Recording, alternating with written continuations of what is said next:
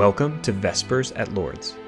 Vespers at Lourdes connects young professional Catholics in the Twin Cities and provides a place for prayer, adoration, and formation featuring talks from local Catholic leaders. This month we are joined by Father Dan Griffith, pastor of Our Lady of Lourdes. He kicks off the newest season by discussing where we are at as a church and a local community, while also focusing on Mary as the example of hope and faith in Christ.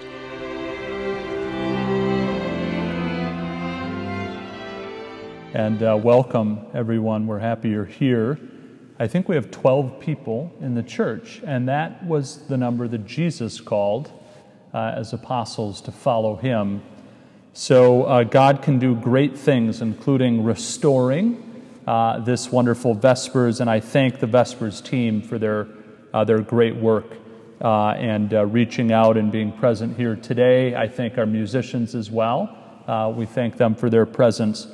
So I'm doing what we might call a fervorino, a short exhortation in part on the reading, but I also want to concentrate on the saint that we celebrated yesterday, Mary, the Mother of God, her nativity, and St. Peter Claver.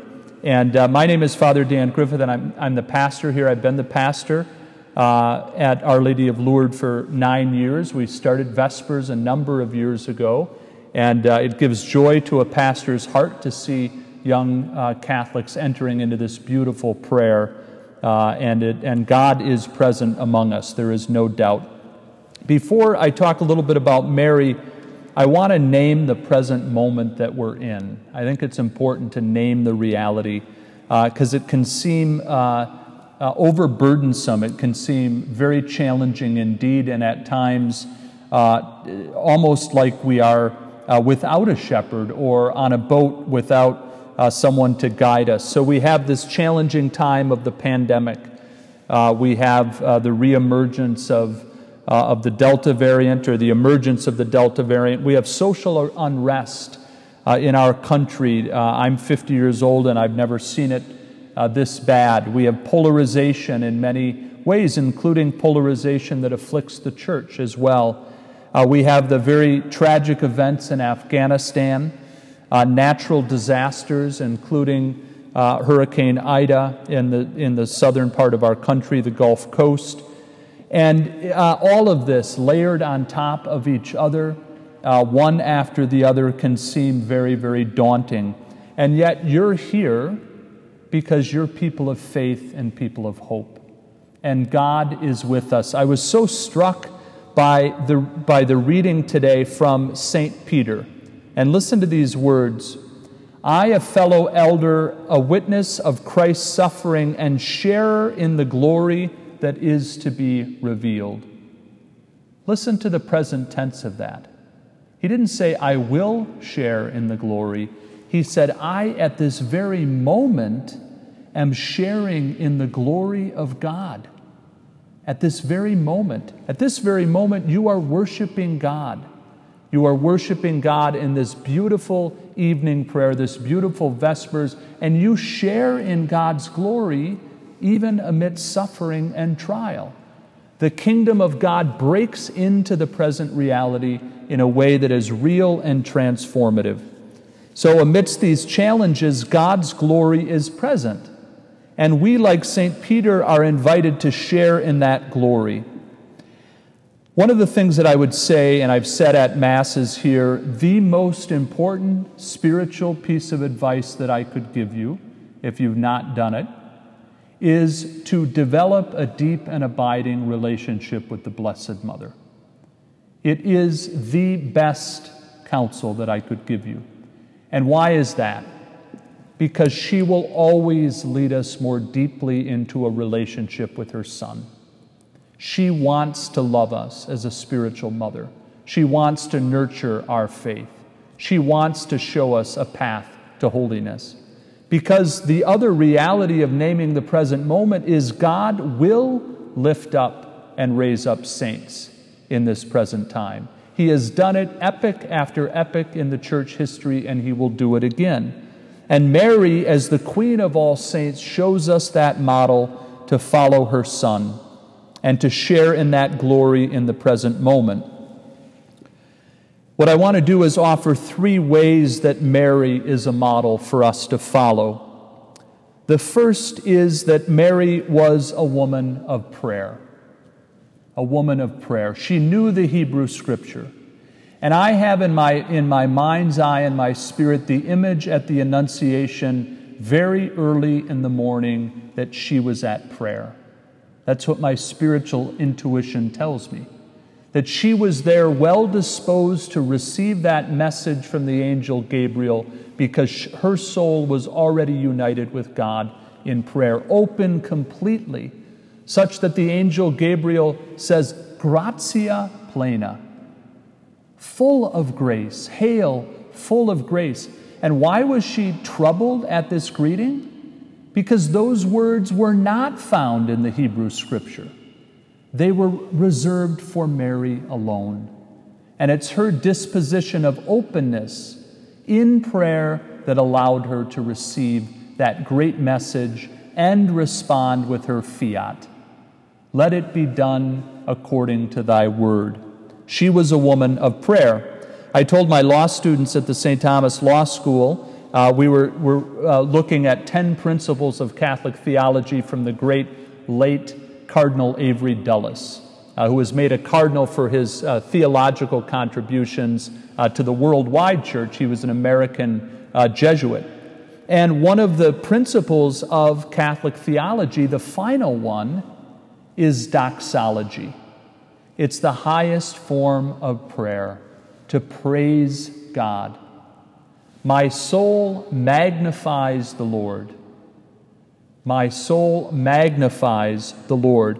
And that leads me to the second way that Mary is a model for us, and one characteristic of our Christian faith that is so needed in a world that is broken and bowed down: joy. To be joyful Catholics. To know that even in the midst of suffering, we are sharing in the glory of God, as St. Peter said today. And that gives us joy. Amidst the burdens that we experience, to know that Jesus has conquered this world, that the end is assured, that joy and goodness and truth and beauty will always win and have in fact won. And that gives us a sense of joy, and not a saccharine type of joy, but a deep, abiding, spiritual joy that is born of faith. If there's an encyclical that I would suggest that you read Spe Salvi on faith and hope, and Pope Benedict talks about joy as well. That's the joy that Mary had. It's the joy that was expressive of her journey to visit St. Elizabeth. It was the joy that John the Baptist, a young John the Baptist, had as he leapt in his mother's womb, knowing that his Savior was near. I'm struck by the beautiful words of your opening that Elizabeth prayed or read. I suppose she prayed it too. That we would hope that this would be a meaningful encounter with the Lord. How could it not be? Our souls are praying to God, the God who created us. And then finally, Mary is a model of solidarity. She is a woman who is in solidarity, in relationship with those around her. And what is the evidence of that?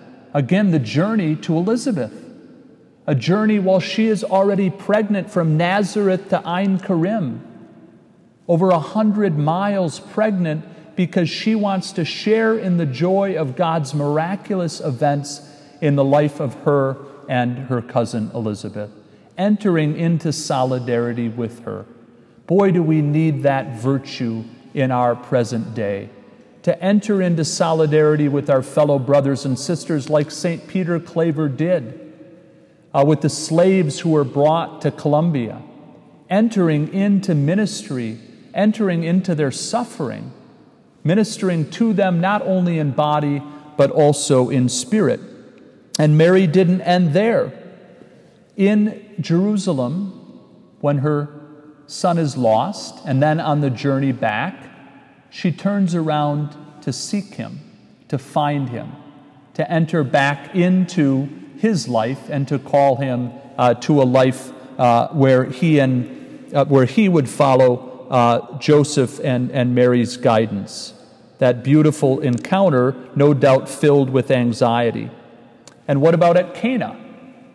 She is in solidarity with those who are trying to celebrate the wedding. The wine runs out, and what does she do? Practical advice. Do whatever he tells you. Follow his advice, knowing that she is advocating on behalf of the celebration. And finally, in solidarity with her son. The others have scattered. John and the women of Jerusalem remain. Mary in the center, walking that journey with her son, dying 1,000 deaths, receiving his body into her arms, united in deep solidarity with the suffering of Christ. Some of you have seen the Pietà. You've seen that beautiful image of Mary receiving the body of her son.